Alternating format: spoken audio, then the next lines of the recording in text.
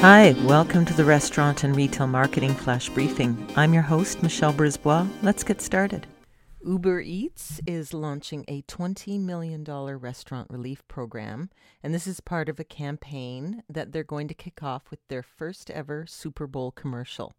So the delivery service is owned by Uber Technologies, famous for its ride sharing, and they're doing a campaign to promote local restaurants, and they're waiving their fees for the delivery from February 3rd to February 7th. And so they've just announced this. February 3rd it was announced. And that includes February 7th, which is the date of the Super Bowl. It is you'll be hearing this on February 5th. And so they're also including a relief package that includes $4.5 million in small grants, and just encouraging everybody to support their local restaurants. They'll have an app with a donation button, giving customers a way to pledge additional financial support for local restaurants.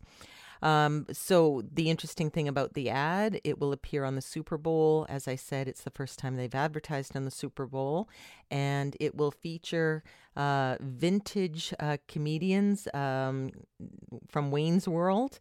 So Mike Myers and Dana Carvey, and I'm sure they'll be swinging their way to encouraging everyone to order something for delivery.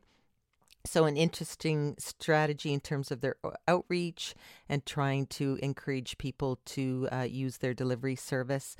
And so look for that ad. I'm sure it will be clever, and hopefully it works, and hopefully some restaurants benefit from being able to reach out at this very busy time for delivery and to be able to keep more of the profits. Talk to you tomorrow.